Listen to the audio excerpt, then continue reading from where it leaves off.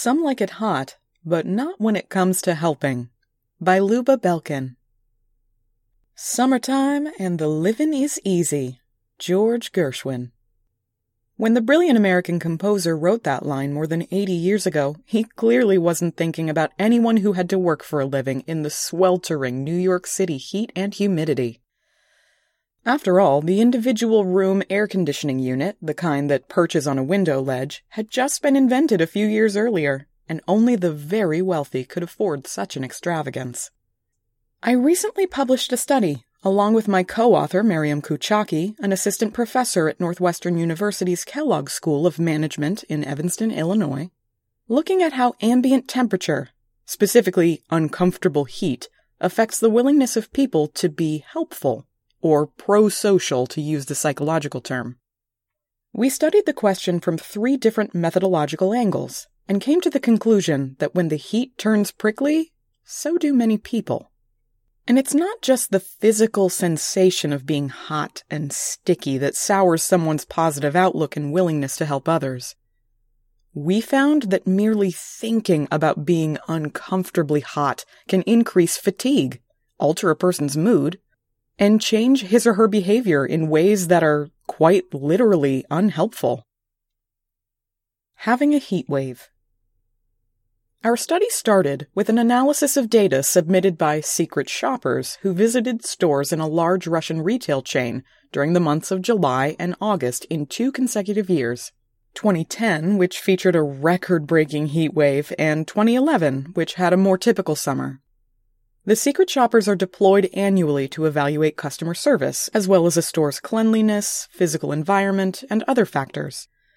In examining their data, we found that during the extreme heat wave of 2010, store clerks were 59% less likely to be helpful to customers.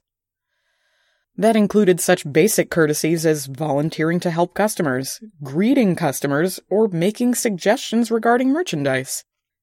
We found no other significant factors to account for the sharp differences in behavior outside of the extreme differences in ambient temperature. To our knowledge, this is the first time that data has been used to draw a direct line between ambient temperature and helpful behavior. However, the data analysis could not show how that happened. Whether it was perceived fatigue or perhaps a person's positive or negative affective states, which refers to what is commonly thought of as emotions or moods. Feel the heat. We tested our proposed mechanisms with an experiment employing an online survey. We recruited 160 participants, all United States citizens over 21 years old, through an online panel and paid them to take our survey. The participants were told they were taking part in a study of individual recall ability and problem-solving skills and were split into 2 groups. Half of the participants were asked to recall a time when they felt uncomfortably hot. They were shown pictures of people suffering from heat and then were asked to close their eyes, focus for 1 minute on how they felt when they were hot, and then write down the details and feelings associated with that time. The other half served as the control group. They were asked to recall what they did the day before and the details and feelings associated with it. Then, both groups were asked to answer several simple trivia questions. Afterwards, we asked all the participants if they were willing to answer another brief survey for another project. However, we told them they would not be paid for the additional survey, and it was entirely up to them whether they helped us with it or not. Either way, they would still be paid for taking the original survey.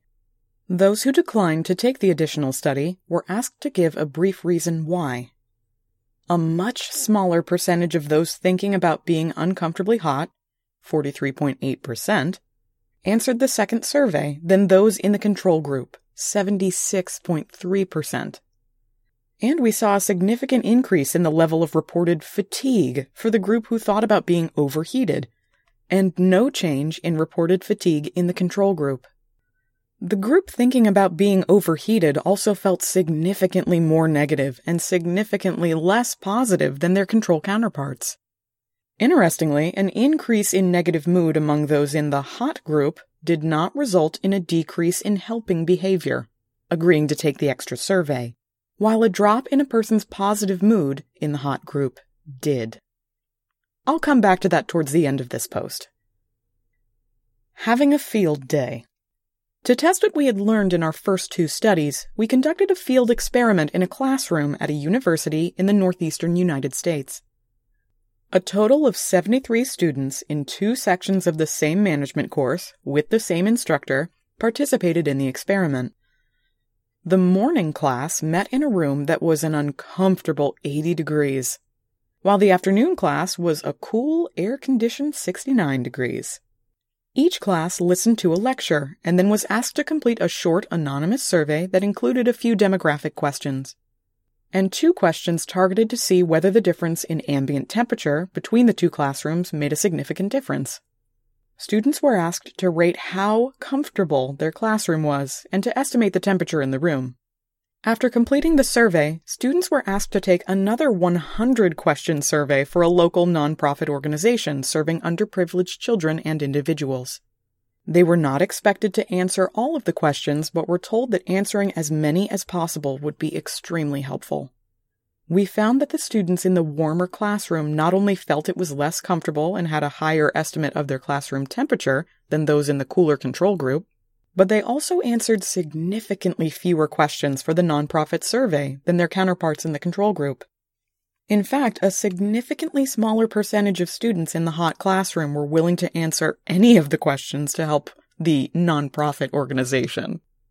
Once again, we saw that higher fatigue levels and significantly less positive mood drove that decrease in helping for those in the hot classroom. Accentuate the positive. There is an important take-home lesson in this for employers and managers. Remember, a decrease in positive mood is linked to a decrease in willingness to be helpful, but an increase in negative mood is not. So finding ways to maintain or boost a positive outlook among employees, even in uncomfortably hot conditions, will help maintain or boost helpful behaviors.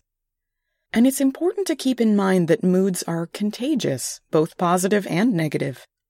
So how do you protect and promote positive moods? By showing empathy to employees and cultivating a culture of compassion and trust. Even if you can't alter the physical environment for employees working outside on a hot day, you should do everything you can to show workers you care about them, value them, and empathize with what they're going through. And not only with words, but with actions. For example, if it's feasible, you might want to consider doing something like giving them a day off later in appreciation for working through adverse conditions.